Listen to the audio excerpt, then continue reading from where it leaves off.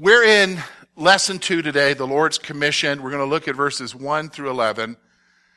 And this is probably the last recorded incident of where you're going to see Jesus saying anything outside of the Damascus Road experience and outside of what you see in the book of Revelation. So let's look together. First of all, we're going to see the story continued. Now, what do you mean by that? We're starting at the beginning of a book, George. What do you mean the story continued? Well, let's look at verses 1 to 5, and you'll see why I say that. The former account I made, O Theophilus, of all that Jesus began both to do and teach, until the day in which he was taken up, after he, through the Holy Spirit, had given commandments to the apostles whom he had chosen, to whom he also presented himself alive after his suffering by many infallible proofs, being seen by them during the 40 days and speaking of things pertaining to the kingdom of God. And being assembled together with them, he commanded them not to depart from Jerusalem, but to wait for the promise of the Father, which, he said, you have heard from me. For John truly baptized with water, but you shall be baptized with the Holy Spirit not many days from now. Okay, so let's take a look here. Why do I label this section the story continued? Well, the first thing I want you to see is the former account refers to the Gospel of Luke, which was written to Theophilus. Theophilus probably was a wealthy believer. Maybe he had a church that met in his house. Some scholars believe that maybe Theophilus bankrolled Luke to investigate and write an account of the gospel, which we have as the Gospel of Luke, and as well as how the church started in the book of Acts. So this is actually, you guys are into two-part series movies and two-part series books. This is like part 2 of a two-part series. The first part is Luke, the Gospel of Luke. The second part is the book of Acts. So the former account refers to the Gospel of Luke, which was written for Theophilus. Luke states that the gospel covered the ministry of Jesus until his ascension. So really what he's saying here is that in his first account, which was the Gospel of Luke, it's covering the ministry of Jesus unto his ascension. Unto his ascension.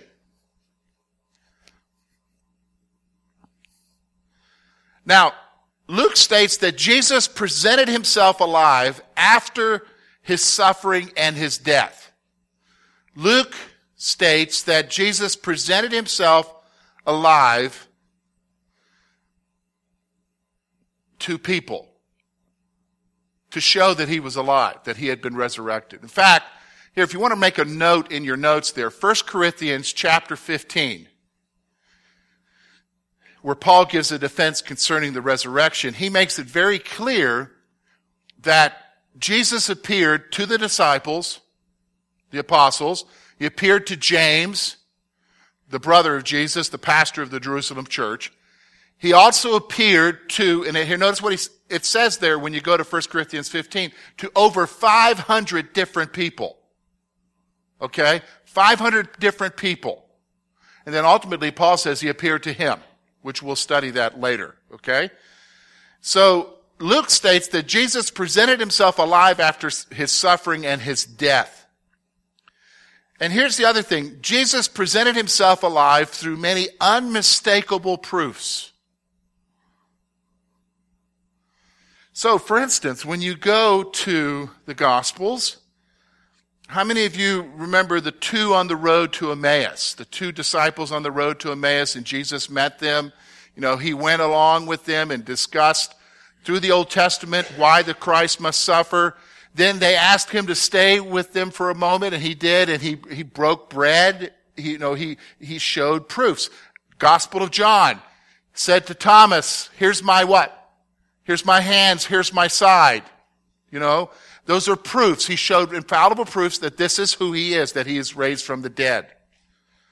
Okay, now, Jesus was seen by the disciples during the 40 days before the ascension. So just so you understand, when Jesus was resurrected, raised from the dead, he's with his disciples periodically for 40 days.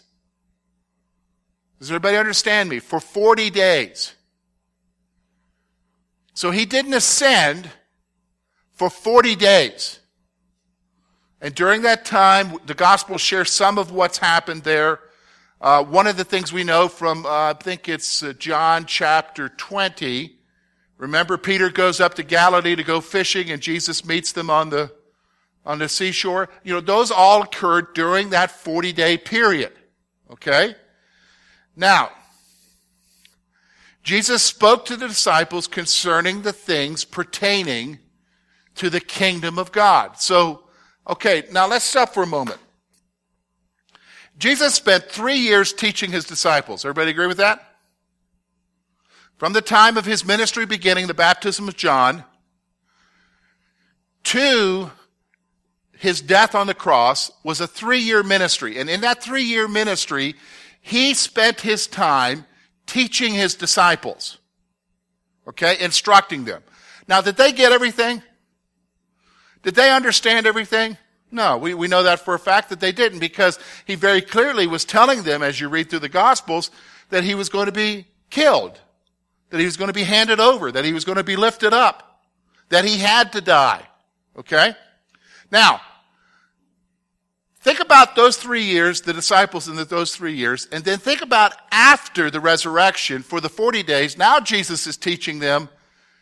You think they're paying attention? Did you know what I'm saying? Jesus spoke to the disciples concerning the kingdom of God. Now, with that, he gives them a command. He gives them a command. He commands the disciples not to leave Jerusalem. Whoa. What do you mean? First of all, think about you're the disciples. Who's in charge of Jerusalem? Who's in charge of Jerusalem? The Romans. Not just the Romans, but who's the ones who accused Jesus? Well, not just the Pharisees, the Sanhedrin, which would be the ruling council of the elite of the city. They're all there. All right? So if you're an apostle, would you be scared? I mean, your leader just got killed, even though he's alive. Now Jesus is telling you to what? I mean, the best place you would think is, let's go back to Galilee. Do you understand? Jesus tells them to what? Wait, to stay in Jerusalem. They were to wait for the fulfillment of the promise of the Father. Now here's why they had to stay. God was getting ready to do something. He was going to fulfill a promise. Okay? He was going to fulfill a promise. Now here, and verse 5 tells us what that promise is. Just as John the Baptist baptized with water, they would soon be baptized with the Holy Spirit. Just as John the Baptist baptized with water, they would soon be baptized with the Holy Spirit. Now, I want you to if you want to, I want you to put a star by verse 5, because this is going to be key to your understanding and key to you maybe helping you understand why sometimes people get messed up in what their teaching is. So for instance, the issue here is being baptized. It's the baptism of the Holy Spirit. This is the fulfillment of the promise. Now, when you get saved, when you become a believer in Jesus Christ, what happens to you? Anybody? I hear whispers. People hesitant to speak up. The Holy Spirit. You get baptized with the Holy Spirit. Now, okay. Remember I told you that there one group is saying that you need to be water baptized in order to. I think if you look at the verses that they're using, when you look at it, it says repent and be baptized. It doesn't say with water. Did you understand what I'm saying? Even in Mark, it doesn't say with water. It says be baptized. here's the thing. You can make it say water if you want, but if you're looking at what the issue of salvation is when you get saved, when you repent, when you give your life to Christ, at that moment you are what? They're baptized with what? The Holy Spirit. Did you understand what I'm saying? See how you can, do you understand? The baptism does occur, but it's not a water baptism, it's a what? Spirit baptism. Do you understand what I'm saying? Because that's the fulfillment of the promise. All right? Because when you talk about in the New Testament, there are two types of baptism. There's water baptism and there's spirit baptism. But if you look at those verses, you'll see they don't tell you be baptized with water. It says be baptized. Now, the promise of the Father is the baptism of the Holy Spirit. Baptism of the Holy Spirit. Now, we get to the ascension. Now, here's the rest of the part, and here's where we're going to spend a little bit of time. Okay? Because now Luke is going to talk about the discussion that they're having with Jesus before he ascends to heaven. Okay? Look with me at verse 6 through 11. Okay? Let's look here. Therefore, when they had come together, they asked him, saying, Lord, will you at this time restore the kingdom to Israel? He said to them, it is not for you to know times or seasons which the Father has put in his own authority, but you will receive power when the Holy Spirit has come upon you, and you will be witnesses to me in Jerusalem, in all Judea, in Samaria, and to the ends of the earth. Now when he had spoken these things, while they watched, he was taken up, and a cloud received him out of their sight. And while they looked up steadfastly towards heaven as he went, behold, two men stood by them in white apparel, who said, Men of Galilee, why do you stand gazing up into heaven? This same Jesus, who was taken up from you into heaven, will come in like manner as you saw him go into heaven. Okay, so we're going to spend the rest of our time really talking about this section. I think it's interesting. Look with me, verse 6 and 7. He's going to talk about the question of the end. Here's what I want you to see. The disciples wanted to know if Jesus was going to establish his kingdom now. Okay, ever get interested in prophecy? What's going to happen in the end? Do you ever get interested in that? Nod your heads. Surely you do, okay? I remember when I first became a believer in 1985, committed my life to Christ. I was 19 years old, got my Bible, reading my Bible. One of the first books I read in one day was a book about the end, about the rapture. Because why? You want to know what's going to happen, right? We have a tendency to focus on end times. I've noticed through the years, as I've pastored, when I lead anytime I lead somebody to the Lord, and you're in the discipleship process, inevitably one of the first questions out of their mouth is they want to know about when Jesus comes back. So this is a natural question. A natural question about when Jesus comes back. This is why, I'll be honest with you, why we are so susceptible to being misled concerning the end times. What do you mean, George? Well, guys, remember the billboards a few years ago about Jesus coming back in May? I remember driving through Punxsutawney and seeing some guy. He took a really nice Lincoln and had all these symbols with a mushroom cloud and everything going around Punxsutawney advocating this date that's happening. The end is near. Repent. Okay? Why are we susceptible to that? Because we get so fixated on when Jesus comes back. That's why when we have new elections and people get elected that we don't like, we think the end's coming back. Did you understand what I'm saying? We think the end is coming back.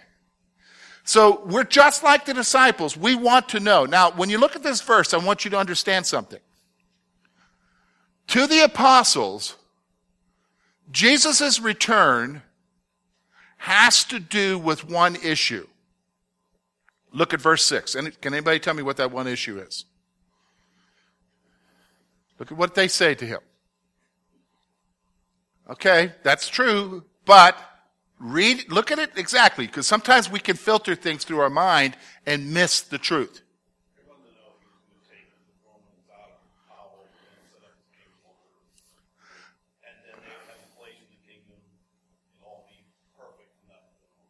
Okay, yeah, that's good, Bruce. That's good. That's partially there. The point is, here's what I'm saying, it's just not about the Romans. They were wondering, because he's the Messiah. Look at the last part of verse 6. You guys are focusing on the first part of that last part, which is to restore the kingdom to Israel. Here's what I want you to understand. This is what you and I have to understand. The focus of the Bible, the focus of the Old and New Testament has to do with, are you ready for this? Who? Israel, not the church. Because sometimes we can get into where the church is it now. That's not the point here. The point is, they are asking a key question, and the key question to them is Jesus, when are you going to fulfill the promises that were given throughout the centuries to who? To Israel. Now, we as a part of the church, Gentiles as a part of the church, we have been, because of Jesus' sacrifice, remember we're Romans, we have been grafted into the old olive tree. We share in those promises, but those promises are for God to establish and fulfill his promises that he gave from Abraham on to Israel. So this is the focus. The focus is not on the church, but the focus is on God establishing his kingdom in fulfillment of the promises to who? Israel. So that's what they want to know. Here's what's happening. Jesus told them not to focus on when the kingdom would be established. Wow. I think that's some pretty good advice, don't you? As with everything, I want you to hear me. If you don't lead a balanced Christian life, you can find yourself becoming consumed by issues. Have you ever met somebody whose total focus, everything has to do with what's going to happen in the end times? Every time they talk to you about church or something, it's always about the end times and how this fits into prophecy and everything, and they're watching this show and they're listening to this podcast and they're getting this publication, and every time they talk to you, it's about what? When the end times are coming back, right? Okay? Here, I just want you to understand, that's a danger. Another one would be, I'll just throw it out there. Some people get not just focused on end times, they get focused on politics. You ever met Christians where all they talk about is politics? And about certain parties being the, God-anointed party? God doesn't anoint any party. Here's another one. Abortion issues or some kind of social issues. We've got to drill wells overseas so people can have drinking water. People can get consumed by an issue and miss the main thing. And this is what Jesus is saying to them. Hey guys, I know you're interested in when the kingdom's going to be restored to Israel, but that's not what I want you to focus on right now. That's not where your focus should be. There's something else. And he's getting ready to tell them what the something else is. Okay? He's telling them not to focus on when the kingdom would be established. It's good for you to know what the scriptures say about the end times. I'm not telling you that it's not. It's good for you to know. What I'm saying to you is, don't get consumed by it. Don't get consumed by it. Why do you say that, George? Well, you know what? I've been a believer now going on to 31 years. And I can remember, remember when the first Gulf War thing happened, Desert Storm? I remember message series talking about how Saddam Hussein and all that had a fulfillment in prophecy. If you and I were to listen, if I were to play those messages to you today, we're going to listen today in Sunday school to this great message and about prophecy, you would look at me and say, George, that's meaningless. The dude's dead. Do you know what I'm saying? He's dead. This is what I'm trying to say to you. You've got to be careful. It's one thing to know, but it's another thing to get wrapped up in it. And so Jesus is telling them, hey, you guys don't get focused on this. Here's what your focus needs to be. Jesus tells them that they will be empowered when the Holy Spirit comes upon them. They will be empowered when the Holy Spirit comes upon them. Let me ask you a question. When you share your faith, do you ever feel inadequate? Do you ever feel like you don't know what you need to say to share with them about Christ? Do you ever feel that way? You ever feel like you don't have any head knowledge? You know, you're not the one to do this. Do you just feel inadequate? You know what I'm talking about? Okay. Here's what I'm trying to say to you. You need to quit looking at your feelings and look at the truth. The truth is, when God gives you the opportunity to share, He empowers you for that time of sharing. Did you understand what I'm saying? Because it's the Holy Spirit who empowers you. Did you understand what I'm saying? It's the Holy Spirit who's working in the person's heart anyhow. It's the Holy Spirit who gives them understanding to what you share. It's a Holy Spirit thing. You're just the vehicle to what? Speak. Did you understand? To give testimony. So He's saying to them, look, don't get focused on the end. Don't get focused on when the kingdom will be established. You're going to be empowered when the Holy Spirit comes upon you. Folks, if you are here and you're a believer, you have the Holy Spirit within you. He empowers you. Okay, let's go on. With the Spirit's empowerment, they will be witnesses of Jesus to the rest of the world. Look with me at verse 8. But you shall receive power when the Holy Spirit comes upon you, and you shall be witnesses to me. All right, witnesses of what? Jesus' resurrection. In Jerusalem, in Judea, in Samaria, and the ends of the earth. So here He's saying to them, with that empowerment, they will be witnesses to the rest of the world. So here's what I'm saying. So let's, first of all, here we're going to see a couple things here. Evangelism is the sharing of the reality of the resurrection of Jesus. Do you understand what I'm saying? When the Holy Spirit comes into your life, when the Holy Spirit works in your life, when the Holy Spirit empowers you, what you're to share is the reality of the resurrection of Jesus. What He means to you. Do you understand what I'm saying? So oftentimes we get, I forgot the Romans road, or I don't have the 4 spiritual laws with me. Sometimes you don't need that. What you need to simply do is share with them about the reality of who in your life? Jesus. Not a formula, not a strategy, not a set of doctrine. You need to show them the reality. What you're being witnesses to is being witness of Jesus being what? Alive. All right, let's stop for a moment. Is He alive to you?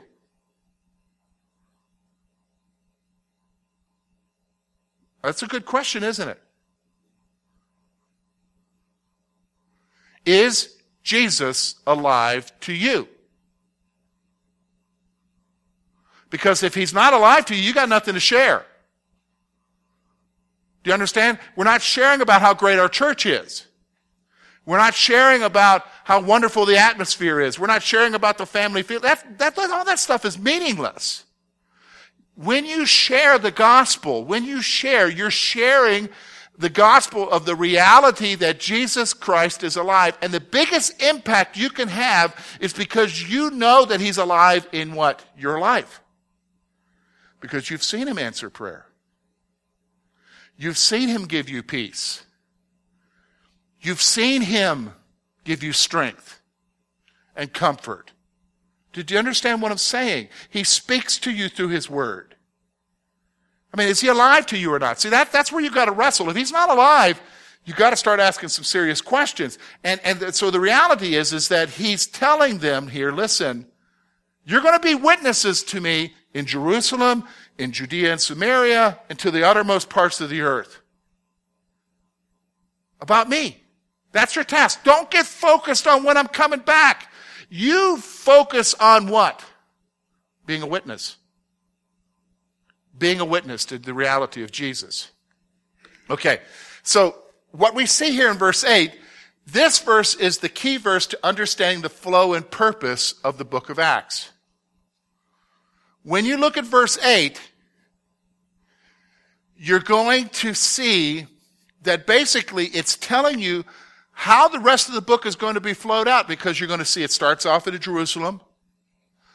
Then beyond that, you're going to see Philip goes to where? Samaria, Judea, and then beyond that to the uttermost parts of the earth. And then at the end of the book, you're finally in Rome. Okay? So it's going to show you the flow. Now, let me just stop for a moment. What we have in verse 8 is not a strategy verse. What do you mean? Through the years, I've heard it, I've even been taught it, even believed it at one point, that what you and I need to do is, okay, let's take the map of Clearfield and identify what our Jerusalem is. That's your neighborhood. And then identify what Judea is. You know, that's the whole county. And then Samaria, well, that's Center County or Jefferson County or Indiana County. And then the uttermost parts of the world. And that's our strategy. We need to move out and do that. This is not the purpose of this verse. The verse is saying, Jesus is not saying this is how you're going to reach the world. Jesus is saying, look at the verse, look at verse 8.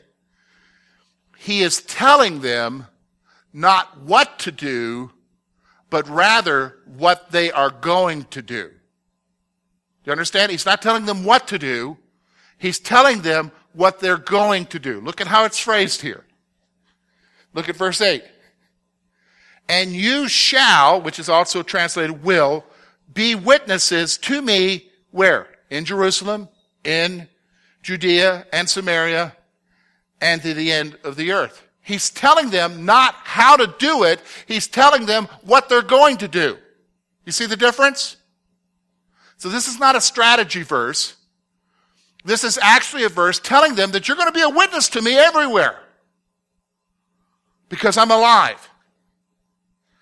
So, when we get to verse 9, after the commissioning, Jesus was taken up to heaven in their presence.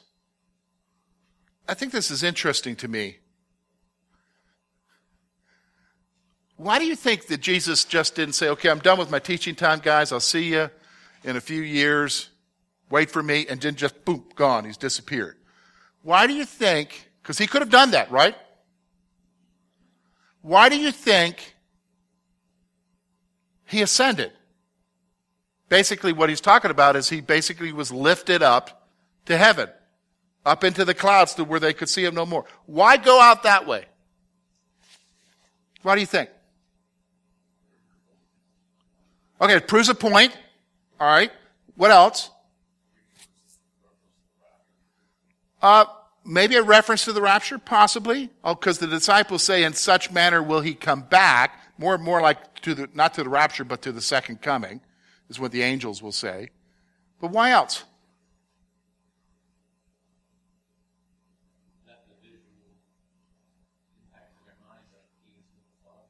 Okay, a visual impact that he's going to the Father. Okay. Or see, think about it. I mean, there's no right answer. But do you think it has an impact? See, this is the point. He just doesn't disappear. He's leaving an impact with them of the reality of who he is. Do you understand what I'm saying? Because they are witnessing him. They've been there, they've touched him, they've ate with him for 40 days. Now he leaves, he's ascended to heaven. They're witnessing this. That's going to create an impact. Do you understand what I'm saying? That's going to create an impact because of the reality of who Jesus is. And listen, when we get beyond this chapter, you're going to see what the impact of that is on them, that they're willing to do whatever because of Jesus. All right, stop for a moment.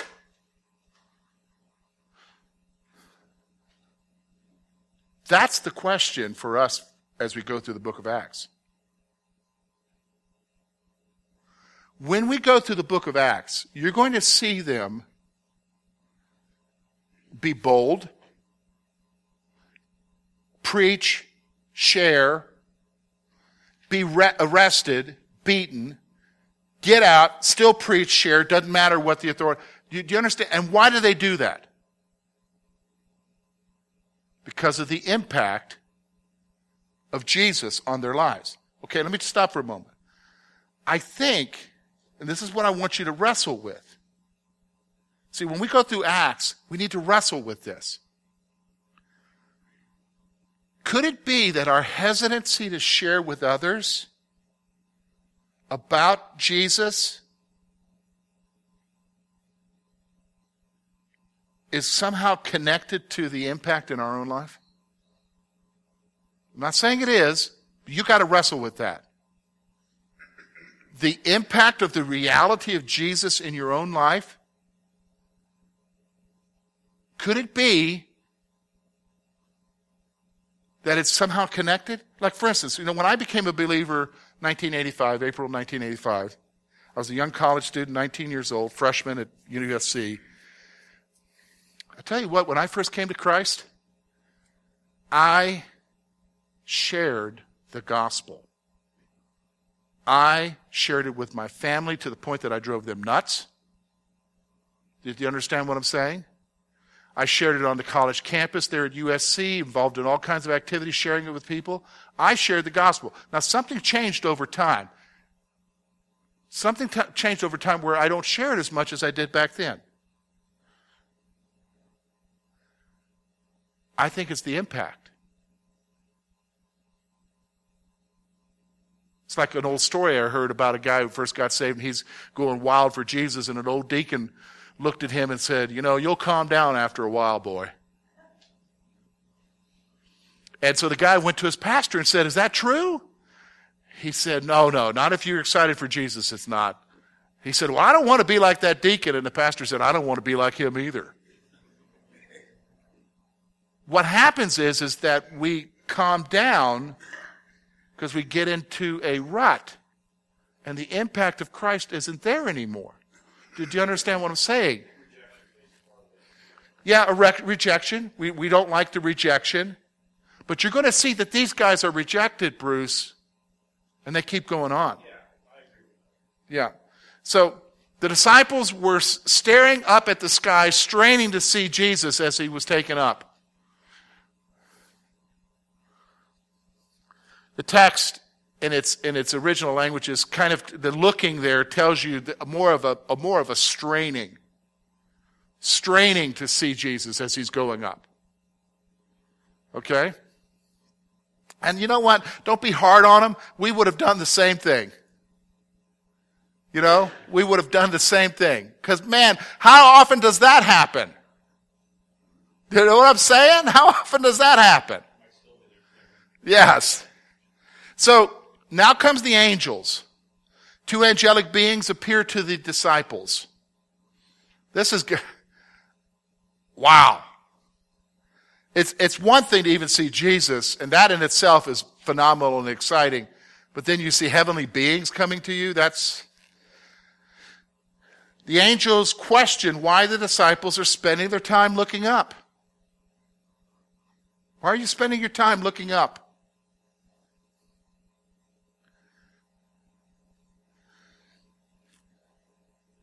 And the angels tell the disciples that Jesus will return in the same manner that he was taken up. In the same manner. He'll come from heaven. So again, here, let me just say to you, this statement here, how he's going to return, that is reiterated throughout the Scripture. So let me just stop for a moment. If you don't know your Bible, if you don't know what the Scriptures teach you, you are then susceptible for anybody coming along and giving you some kind of line, and you'll buy it. How do I know that, George? How do you know that? History tells us that. Some of the cults today, the Seventh-day Adventist, one of the things was there was a guy by the name of Miller. He was an Adventist, not a Seventh-day Adventist. Seventh-day Adventism came out of Adventism. He predicted that Jesus was going to come back in 1830-something. They went to Connecticut. Everybody was dressed up in white robes, sitting on a hill waiting for Jesus to come back. The only thing that came was a thunderstorm. Lightning. Jesus didn't come back. He went back and recalculated everything, figured out he must have been wrong with his calculation. So the next year, I'm assuming with an even smaller group, showed up the next year, and of course Jesus didn't come back. How Seventh-day Adventism came about was there was a very devout follower, forget her name now. She definitely had some mental issues. But she basically said that Jesus came back spiritually. And thus started Seventh-day Adventism and its false doctrine. So what I'm trying to say to you is, look at what the Scripture says and understand it. He's saying, just as he was bodily raised up, he's going to come back the same way. What? Bodily. When Jesus comes back, isn't that what Revelation says? The nations will mourn when he comes back. People will see him come back. It's not a spiritual thing. So the angels tell the disciples that Jesus will return in the same manner that he was taken up.